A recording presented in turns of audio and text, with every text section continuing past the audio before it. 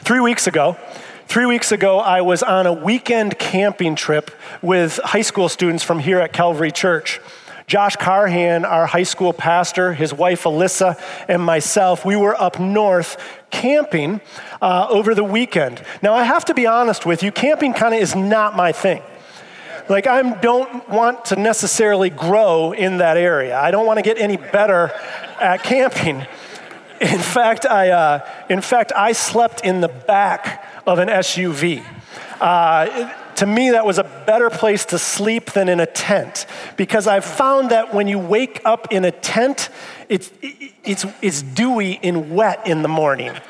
And the back of an SUV is still nice and dry, and it's relatively warm. So camping's not really my thing, but it was great to be there with the people that I was there with. We had a really nice time, and we had the opportunity to get to know each other better, to kind of hang out. We had the opportunity to share stories, to share the stories about how God is kind of working in our lives and how God is involved in our journeys. And I'd like to share a bit of one of those stories with you this morning in light of the topic that we have for this morning. One of the people on the trip was a guy by the name of Nikos. Nikos is a Greek national who is here with us this summer at Calvary. Currently, Nikos serves at Glyphada Church, which is a partner church, a church we partner with in Greece. He also attends a Bible college there, but this summer, he's with us at Calvary for a number of weeks, serving in our high school ministry. So Nikos was along on the trip. On Saturday night, Nikos had the opportunity to share his story. And he shared how he came to faith in Jesus. Nikos was raised by a Christian mother and an unbelieving father. And while he was a child, he attended church. But at 13 years of age, he decided that he no longer wanted to go to church, and he wanted to live what he said was the good life. That's what he said. I wanted to live the good life. And for him, the good life meant pursuing worldly pleasure, worldly comfort, and worldly success. So that's what Nikos did. At 13, he started pursuing the good life until about the age of 19 or 20. And one night at the age of 19 or 20, after some fairly heavy partying, Nikos was out in the street outside of a nightclub, and a person came up to him and shared Jesus with him. And as the person was sharing Jesus with him, it reminded Nikos of his childhood. But there was something that the person said that made Nikos think about the brevity of life. And Nikos said it was if he saw life on this earth as just a speck of sand. A speck of sand that would be poof. And that's what he did. He went poof. That would be poof. That speck of sand would be gone in such a short period of time. And he compared the speck of sand in his mind. The speck of sand was compared to a beach full of unlimited sand. And in Nikos' mind, he decided that it was foolish to live your life for a speck of sand, as opposed to living your life for a beach full of unlimited sand. So that night, Nikos decided that he was going to put his faith in Jesus and live for eternity. Now, that was the second time that I had heard Nikos' testimony. And both times that I heard his testimony, I was encouraged and I was convicted. I was encouraged because it was awesome to hear how God saved and rescued Nikos. But I was convicted because I realized that I didn't think very much about heaven. To me, heaven is kind of that place, right, that is out there. It's a bit mysterious. It's a bit hard to wrap your mind around. So as a result, I hadn't thought about it very much. Have you ever heard that statement? There's a statement out there. Some people say that there's some people that are so heavenly minded, they're of no earthly good. Some people are so heavenly minded, they're of no earthly good. And I kind of was one of the people that thought that if I thought too much about heaven, I wouldn't be focused on the now. But I was wrong. I was really, really wrong. You see, we need to focus on heaven. We need to recognize that this life is but a speck of sand. Poof! And it's going to be gone compared to a beach full of unlimited sand. We need to be a people who recognize that focusing on heaven will actually make us more effective in the present. Yes.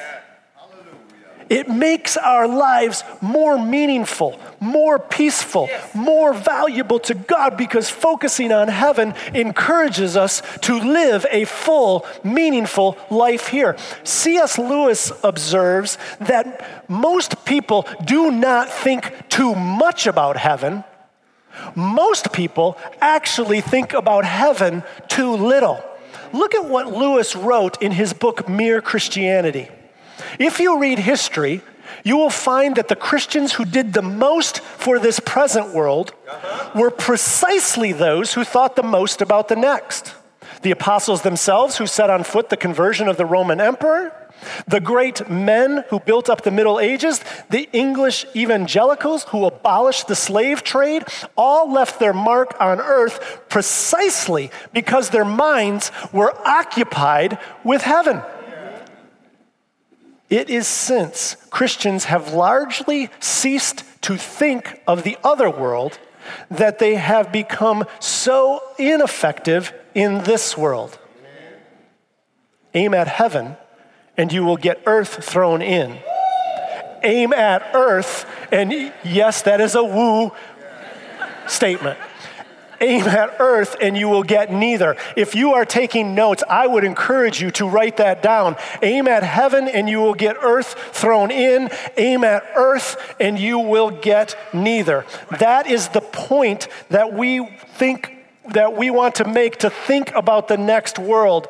The more effective we think about the next world, the more effective we will become in this world. And if that's not enough of a reason to think about the next world, there is a more obvious reason. The more obvious reason is that our exit from this world is certain, and it is relatively soon. You see, the statistics on death are pretty strong. 1 in every 1 person dies. No one leaves this world alive. So what's next for you? Take your Bibles, if you would, and let's open up to Isaiah 65. Isaiah 65. We're continuing our study in the book of Isaiah. We're coming to the end. Isaiah 65 is found on page 610 in the Bible that's in the rack in front of you. This morning, we are going to think about the next world. We are going to get a glimpse of heaven. Now, we're going to start here in Isaiah, but then we are going to jump to the last book of the Bible. We are going to jump to the end of the whole thing, and we're going to look at Revelation 21 and 22. But before we get started, I want to make something clear to you. I want you to know that the Bible does not tell us all that we want to know about heaven. Everything the Bible tells us is true. It's just not exhaustive.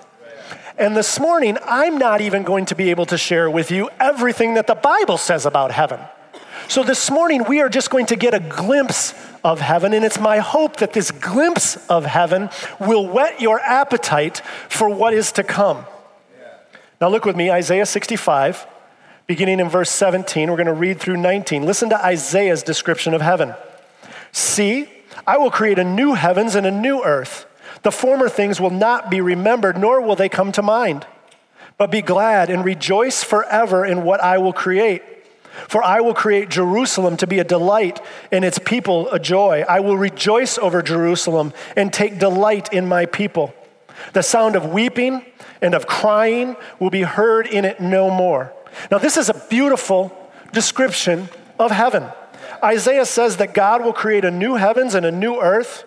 The former things will not be remembered, a place with no weeping or crying, a place full of joy. This is a reference to heaven, and by heaven, I mean the eternal state of all believers in Jesus Christ. This is the place where we are going to spend, we being all followers of Jesus Christ, you and me, where we are going to spend forever and ever and ever. The last 2 weeks, we've focused on the millennial kingdom. That's Jesus' 1,000-year reign. We've also talked about the rewards that we're going to receive for our work here then. But talking about the millennial kingdom, this morning, our focus is on the new heavens and the new earth. This is what is going to follow the millennial kingdom. First the millennial kingdom, then the new heavens and new earth. So now, take your Bibles and turn to the end. Turn all the way to the book of Revelation, the last 2 chapters, chapter 21 and 22. If you need the page reference, it's page 1004, the last page. Revelation 21 and 2 has the most detailed description of heaven. In Revelation 21 and 22, the Apostle John reveals to you and to me what Jesus revealed to him. Revelation 21, beginning in verse 1. Then I saw a new heaven and a new earth, for the first heaven and the first earth had passed away, and there was no longer any sea. I saw the holy city, the new Jerusalem, coming down out of heaven from God, prepared as a bride, beautifully dressed for her husband. And I heard a loud voice from the throne saying, "Look, God's dwelling place is now among the people, and he will dwell with them. They will be his people, and God himself will be with them and be their God. He will wipe every tear from their eyes. There will be no more death or mourning or crying or pain, for the old order of things has passed away." Just like Isaiah, right? This is what Isaiah is picturing. The new heavens, a new earth, a new Jerusalem. This is the eternal state for all believers in Jesus Christ. This is ultimately where we will live forever and ever. Now, as we move forward, I would like to share with you six things about this new heavens, new earth, and new Jerusalem. They're kind of descriptions, aspects, or realities of heaven. 6 things. First, the first thing about heaven, it's a real place. It's a real place. John wrote that he saw with his eyes a new heaven and a new earth. With his eyes, he saw a new Jerusalem coming down out of heaven. Heaven is not an imaginary destination created by well-meaning individuals to keep us from being overwhelmed by the harsh realities of this world. Heaven is a real place. It's what John saw. But it's not only what John saw, it's what Jesus talks about as well. In the last week of Jesus' life, when he was troubled, when he was looking forward to what he was going to have to face, when he was looking forward to betrayal, when he was looking forward to beatings, when he was looking forward to a trial, when he was looking forward to the crucifixion, when his disciples were troubled, when his disciples were unsure of the future, when the disciples were hearing Jesus talk more and more about his imminent death, look what Jesus said to them. "Do not let your hearts be troubled. You believe in God, believe also in me. My Father's house has many rooms. If that were not so, would I have told you that I'm going there to prepare a place for you? And if I go and prepare a place for you, I will come back and take you to be with me, that you also may be where I am. Jesus himself says that he is going to prepare a place that is full of many rooms. This language speaks of a real place. And especially in the original Greek of the New Testament, the words in Greek speak of a place, a location on a map, a physical reality. Jesus says, I'm going to prepare a place with many rooms, a place that he is preparing for you and me, and it is a real place. Secondly, it's not only a real place, it's a new place. The new heaven, the new earth, and the new Jerusalem. Look again at what John writes. I saw a new heaven and a new earth, for the first heaven and the first earth had passed away. A new heavens, a new earth, and a new Jerusalem. That's because the first heaven and the first earth is going to pass away. Look at how the Apostle Peter talks about this. Look at what he writes. By the same word, the present heavens and earth are reserved for fire, being kept for the day of judgment and destruction of the ungodly. But the day of the Lord will come like a thief. The heavens will disappear with a roar. The elements will be destroyed by fire, and the earth and everything done in it will be laid bare. Since everything will be destroyed in this way, what kind of people ought you to be? You ought to live holy and godly lives as you look forward to the day of God and speed its coming. That day will bring about the destruction of the heavens by fire, and the elements will melt in the heat. But in keeping with his promise, we are looking forward to a new heaven and a new earth where righteousness dwells. Now, God doesn't tell us how exactly the earth is going to be destroyed. He speaks of a fire. He speaks of the elements burning. He says this to us through Peter, but he doesn't tell us exactly how that's going to happen. Now, some people speculate. Some people speculate that there's going to be a great nuclear disaster. Others speculate that maybe a large asteroid or asteroids are going to hit Earth and this destruction by fire is going to happen. I don't know how it's going to happen, but I do know that Jesus spoke the universe into existence with a word. He can certainly speak its destruction in a word if that's how he chooses. But the point here is not about the destruction. The point is about the recreation. The fact that there is going to be a new heavens and a new earth and a new Jerusalem. This is going to not only be a real place, it is going to be a new place. Which leads us to the third description of heaven. It's not only going to be new, it is going to be familiar. Because sometimes in our mind, we think of new as being completely different. And if it's completely different, to some of us, that would mean it's going to be a scary place.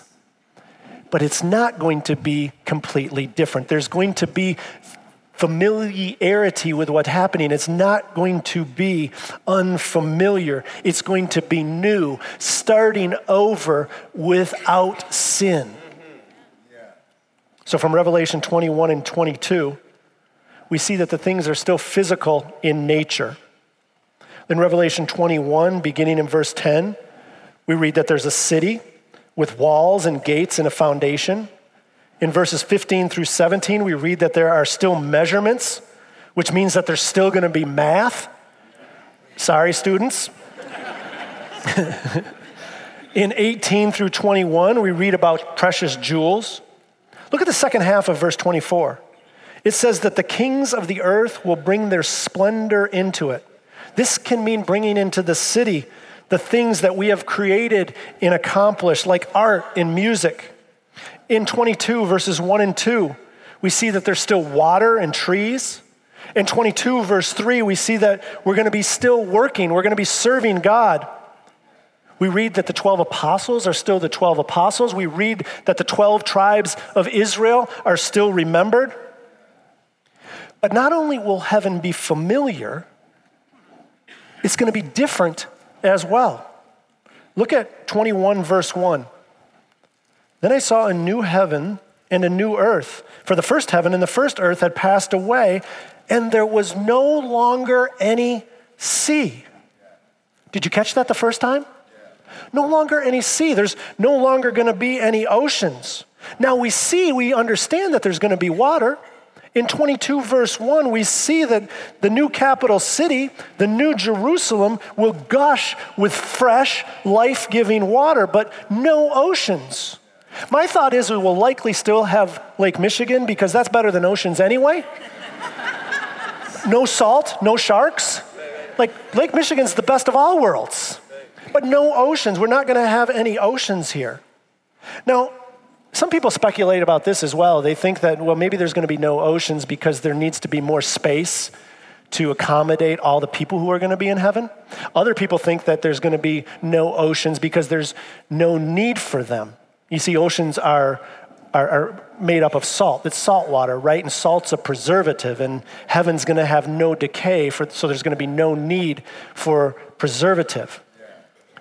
But the point is it says that there's going to be no oceans in the new heavens and on the new earth. And it's not that just the oceans that are going to be missing.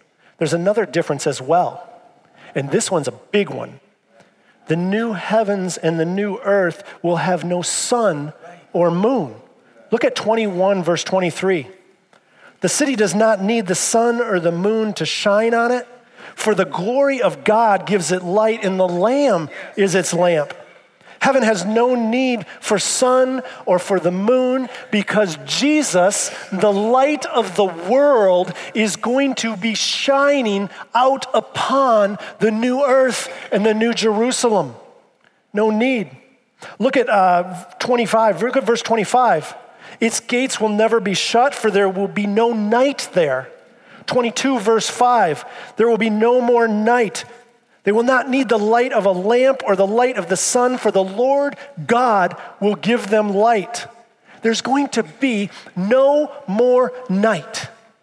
No more darkness. Can you imagine that? Can you imagine the amount of light that God and Jesus have to throw off? The brilliance and the brightness to create a new world, a new city that doesn't need the sun? Because the light from God and from Jesus will be so brilliant. I also think there's one more thing that's not going to be necessary, another thing that's going to be different. I don't think I'm going to have a job. I don't think there's going to be a need for preachers. Nobody's going to have to share the gospel. There's going to be no more sin. So I'm going to need a job. So I guess I'm going to need some help from at least one of you to get me a job in the new heaven. That's definitely one of the differences. Now the fourth thing I'd like to share about heaven. It's going to have an amazing capital city. An amazing capital city. After the recreation of the new heavens and the new earth, the new Jerusalem will descend and rest upon the newly recreated earth. 21 verse 2.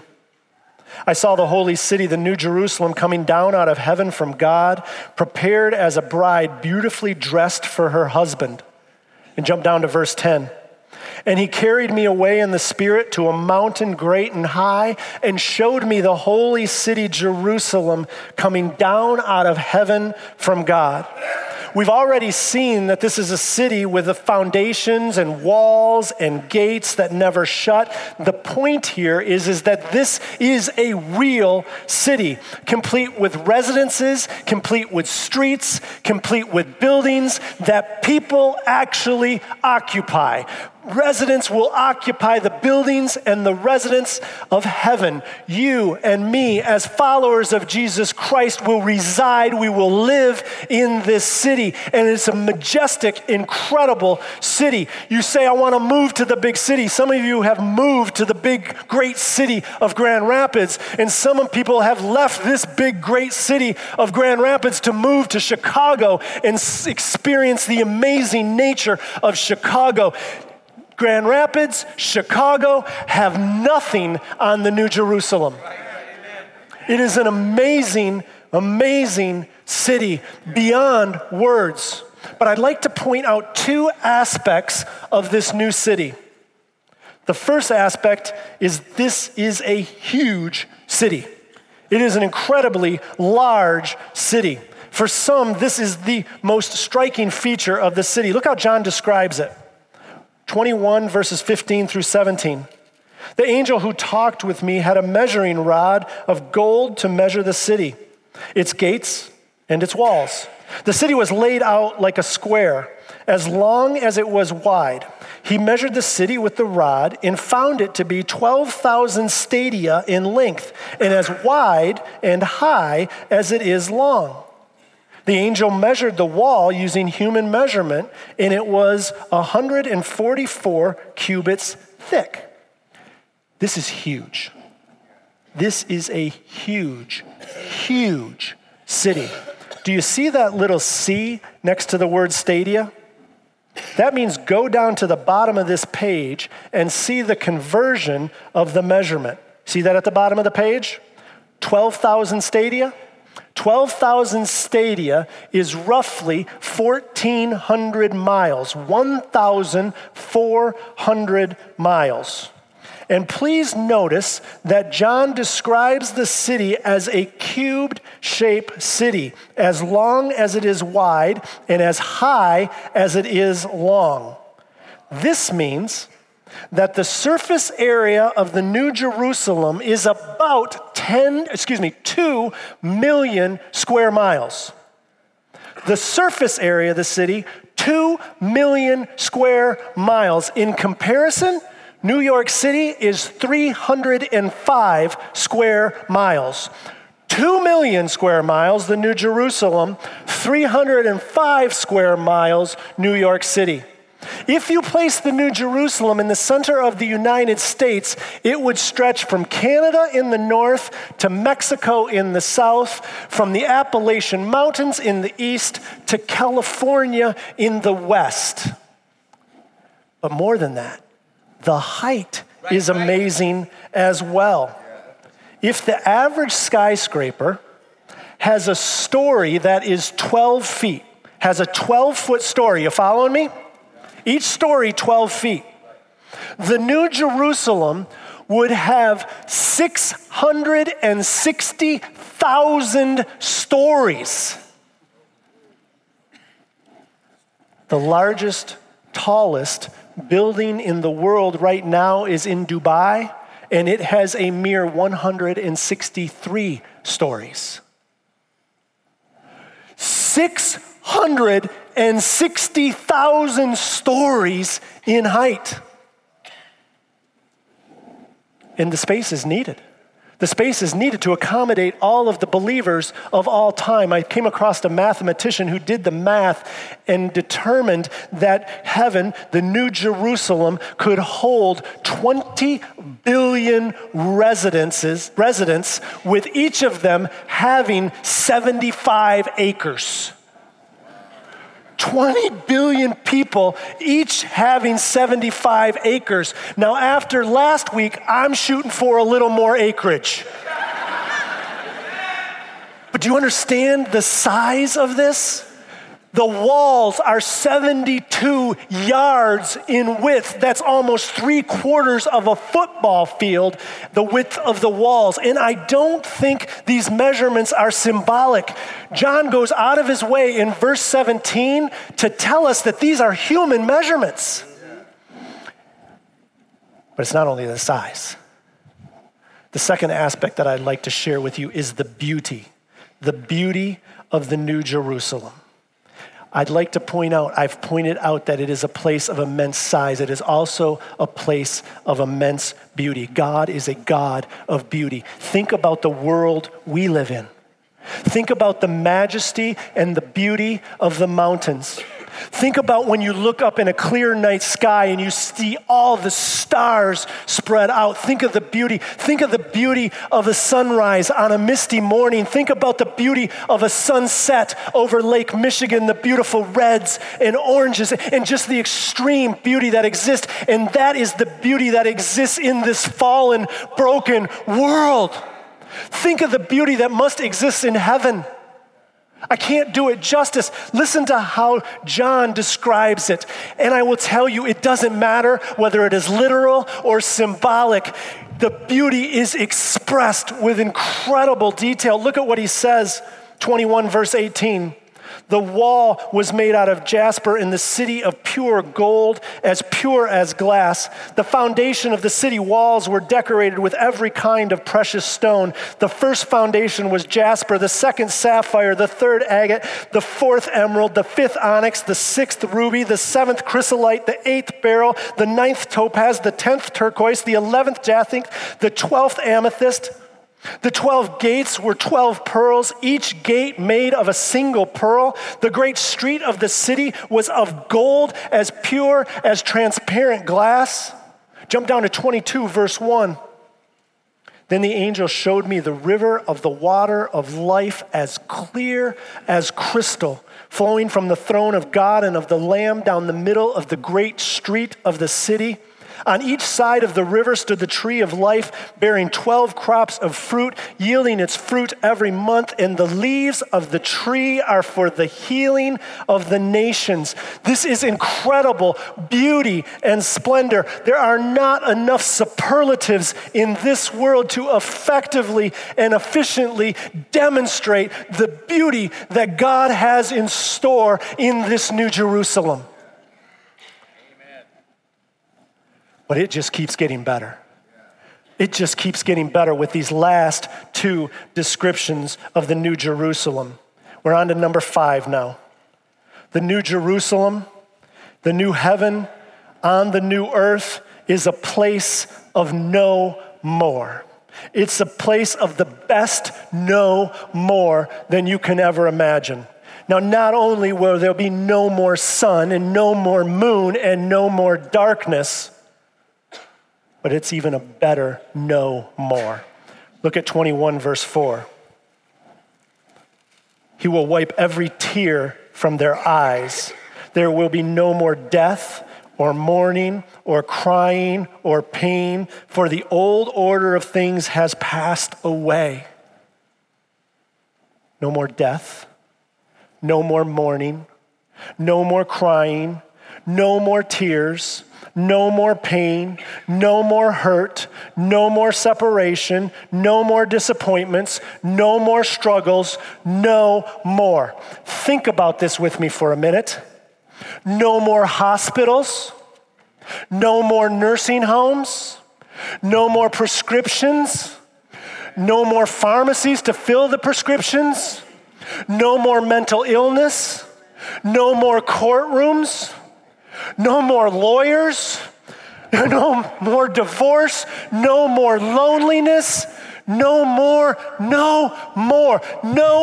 injustice. Do you understand? In this no more, God is going to make all the wrongs right. And they will be right. Listen, they will be right forever and ever and ever. It's the best no more that you could ever imagine.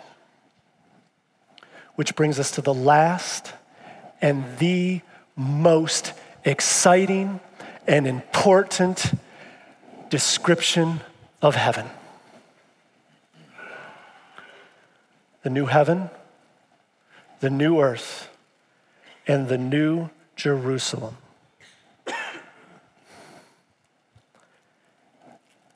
It's a real place. It's new. But better than all the beauty and all the majesty. Greater than the size. Even better than the no more is the fact that in the New Jerusalem, we will live in the presence of God and Jesus forever. Look at 21, verse 3. And I heard a loud voice from the throne saying, "Look, God's dwelling place is now among the people, and he will dwell with them. They will be his people, and God himself will be with them and be their God." And 21, verse 22. I did not see a temple in the city because the Lord God Almighty and the Lamb are its temple. And finally, 22 verse 3, no longer will there be any curse. The throne of God and of the Lamb will be in the city, and his servants will serve him. Do you understand that we are finally going to be in the presence, the physical presence of Almighty God and Jesus? Our faith will be made sight. You will see what you have believed your life. Do you understand what this means? Right now, Jesus is preparing for you a place that is real, a place that is new, a place that is familiar yet with incredibly beautiful differences. This place that he is creating for you is going to have no more of the injustice, the hurt, and the pain of this life. But most of all, and best of all, we are going to live in the presence of God Almighty. Right now, Jesus is preparing a place for you and for me.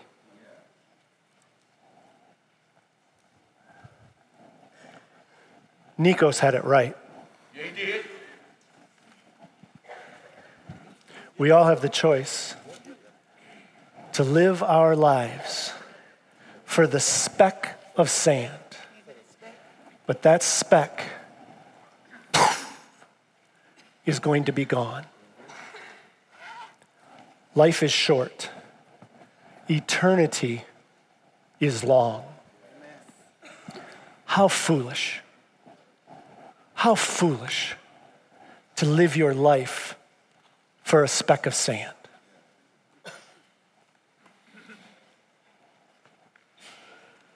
And it's not only foolish, it's dangerous. There's some verses that I wanted to ignore in Revelation 21, but I can't.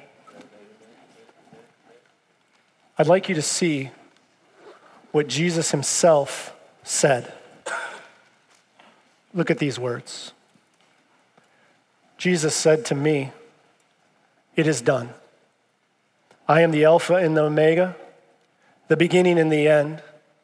To the thirsty, I will give water without cost from the spring of the water of life.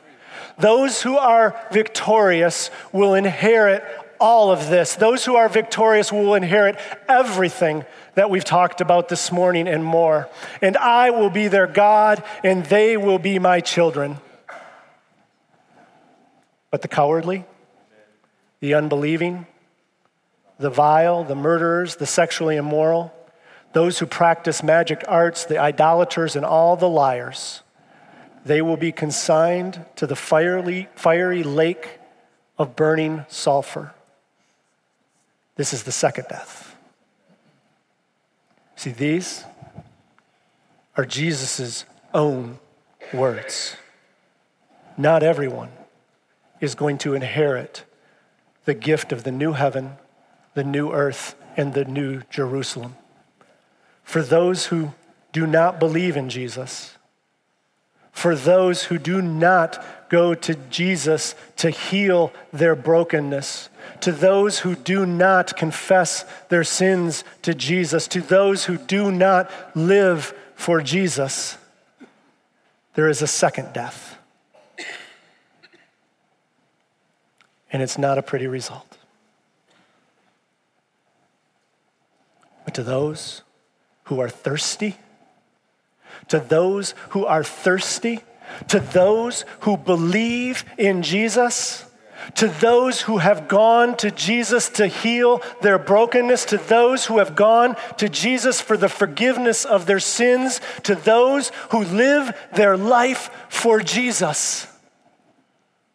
There is a new heaven, a new earth, and a new Jerusalem. We each have a choice. Please, please, please make the right choice. You won't want to miss heaven.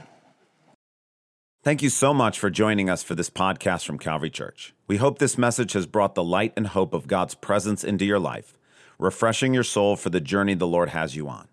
If you have a spiritual need or would like to connect further with the work God is doing through Calvary Church, seek us out online at calvarygr.org. On our website, you can also find an archive of previous messages from this series. Thanks for listening.